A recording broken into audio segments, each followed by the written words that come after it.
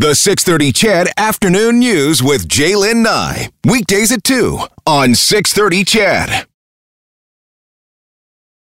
Let's get to our next story this afternoon.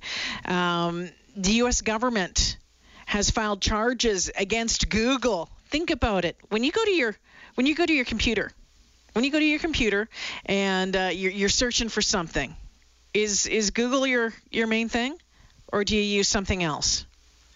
I've tried the other ones. Don't like it. Always go back to Google.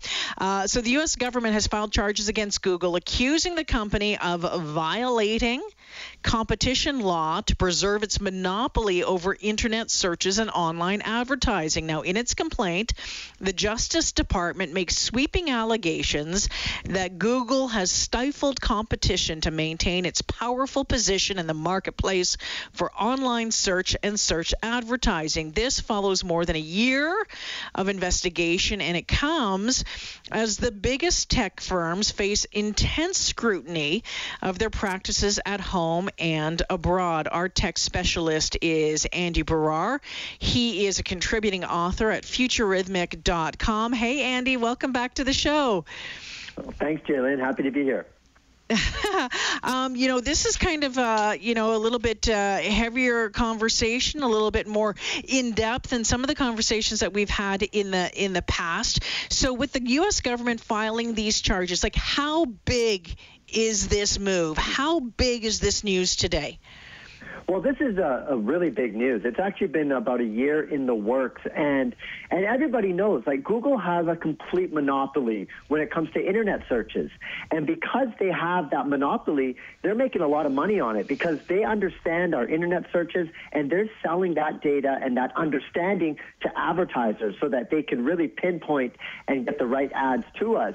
And so there's really no competition when you think about it for other search engines. Of course, Microsoft has the Microsoft Bing search engine, but I don't think a lot of people use it. And it's about time that, they tried to maybe break up Google like they did with Microsoft way back in the early 2000s, because even Microsoft at one point was just too big and there wasn't enough competition in that space.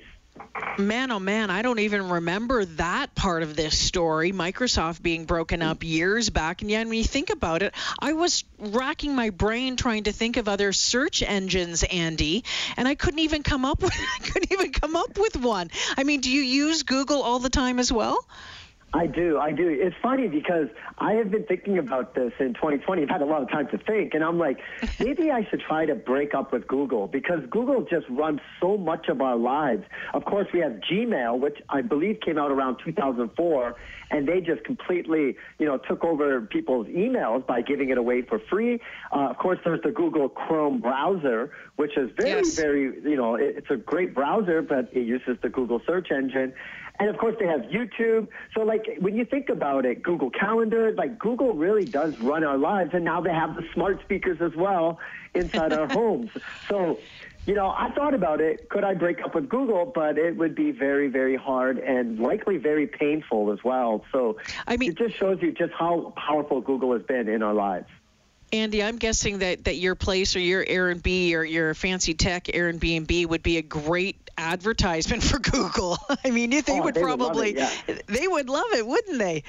Yeah, it's pretty much a little laboratory of all the Google smart home products. And that was the reason why I did it. I was like, these are cool products. Let me try to create like a little laboratory and see if normal people would actually use it. And people love it. It's a novelty item. But at the end of the day, there are really no other search engines that people use. Of course, way back in the day, I remember, like, when I first went on the internet, there was Alta Vista, there was Yahoo, but those are gone. And Google's a verb. We say, let me Google that. Like, that just shows you how powerful Google is and how much it runs our lives. And now they're trying to break it up. But, Jaylen, I wonder, like, can they even break it up? Because Google's defense is really awesome. They're like, people choose to use Google because they like it. But it's really the only thing we know. We haven't had anything else for years. Like, literally, their Google defense, they're calling this case deeply flawed. The company says that the sector remains intensely competitive which I think that a lot of us are questioning that right now. And they go on to say, as Andy just said, people use Google because they choose to, not because they're forced to or because they can't find alternatives. I mean, yeah, well, we can find alternatives, but in the end, it's what we know, what we like, what we've seen, what we've gotten used to. And when it's pounded over and over again, and when there is such when there's such a dominant force, of course that's where we're going to go. I mean, this is fascinating stuff, to be honest with you. Well, just to prove my point on just how competitive this is for the search engines, if you have a Mac or a PC, a brand new one, and say you open it up, you'll notice on PCs that the Microsoft Edge browser always comes up, and they keep asking you, do you want to make this your default browser? And people will be like, no, I already use Chrome. Or use Safari, does the same thing. They're all trying to get us to use their browser because their browsers are powered by their search engines. But a lot of people are just so used to Google, all their passwords. Google even saves your passwords inside your Google account. So they just make it so convenient that we won't leave. It's like the Hotel California situation here, where you can check out, but you can never leave.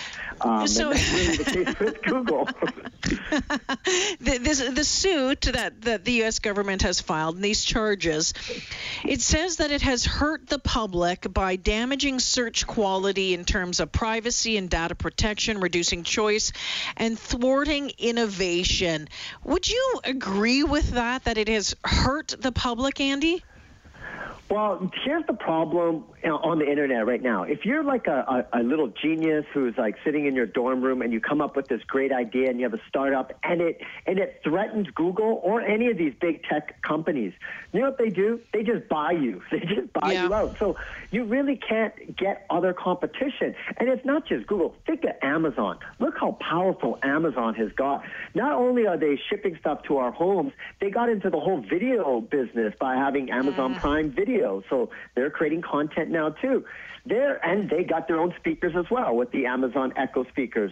So everybody is trying to get our information, and they're doing it by making life so convenient that we could probably not even imagine living without it. But the question always is how does anybody else compete in that world when there's only really one search engine that people use, and that's where they make their money now too. They're selling that information to advertisers, which is why Google has an Alphabet, their parent company, has $1 trillion valuation. I know.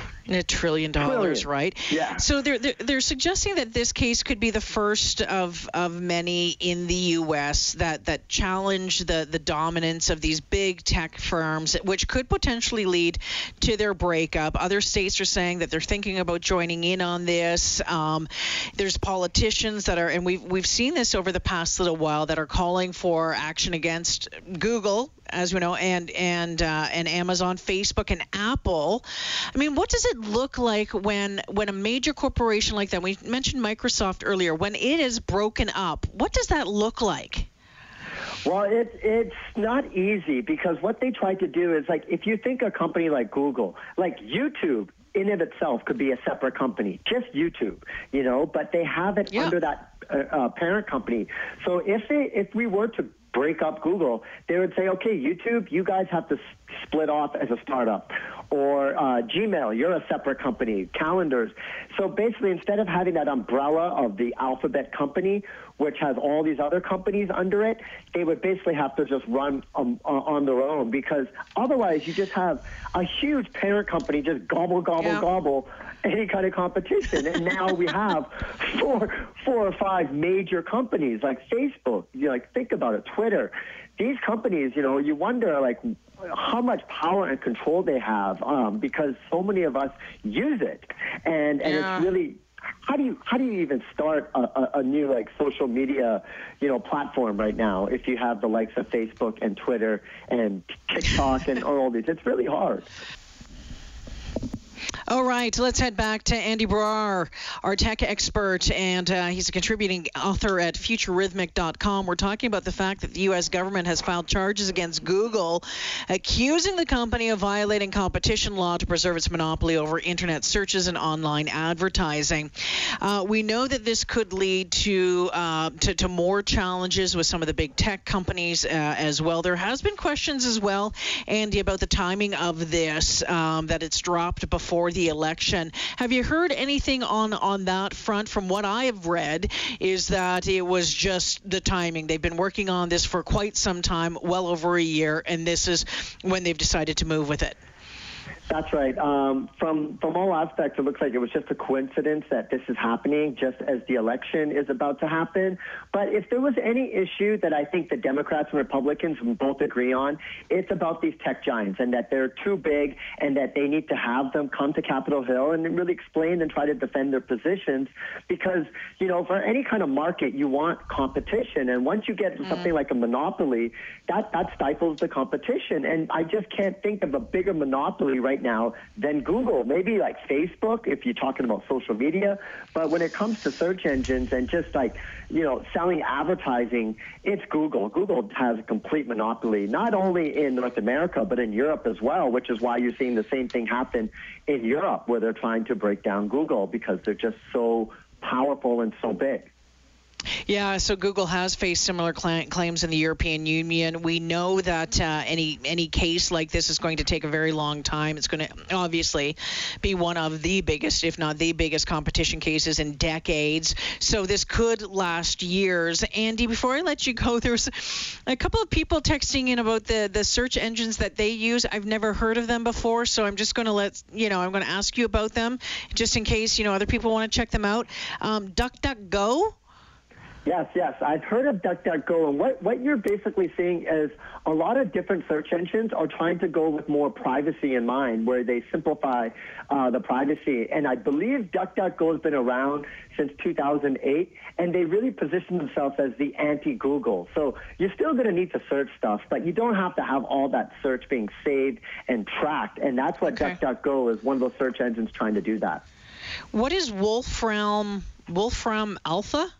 Oh, yeah. So this one I remember from way back in the day. Wolfram Alpha is like what the super geeks use. And it just gives you all this data. It was one of the original alternative search engines. I remember back in the day because people that are even way geekier than I am used to use Wolfram Alpha. But I remember it used to give you a lot of statistics through that search engine as well. All right, and someone is using Netscape Navigator. Wow, I haven't heard that in years. That's funny. Is there still a Netscape Navigator? I think I'm going to have to download that and get another browser. Here's a tip for everybody. A lot of times when you have a browser, you have your logins and it keeps you logged in. But if you have alternate browsers, you could use different emails for different ones, so you don't always have to log back and in. So that's why I have about 3 or 4 browsers on my computer, so I can, keep different types of emails separate without having them all combined. You know what, Andy, before I let you go, I mean, there's, it feels like all of our privacy is just pretty much turned over anytime we sign into anything anymore. Do you have a couple of tips for people if they're on the internet a lot about, I don't know, do you clear cache, do you clear histories, or are you really pretty much SOL? Well, yeah, privacy is one of those things that we all struggle with, but definitely clearing your browser. And you can also put on these little trackers onto your browser, like these little widgets that can try to keep your privacy in mind. But, you really, really have to put a lot of effort into it if you want to try to remain private on the internet, just because they just have so much data, and they can track our browsing different websites with these little tiny trackers that they put on websites. It's very, very hard. I've almost given up, but I try to be mindful of privacy so that I don't get hacked in the future, but that's about it. Okay, Andy Baryer joining us this afternoon. Always great to talk with you. Thanks for this, Andy. My pleasure. Anytime, Jalen.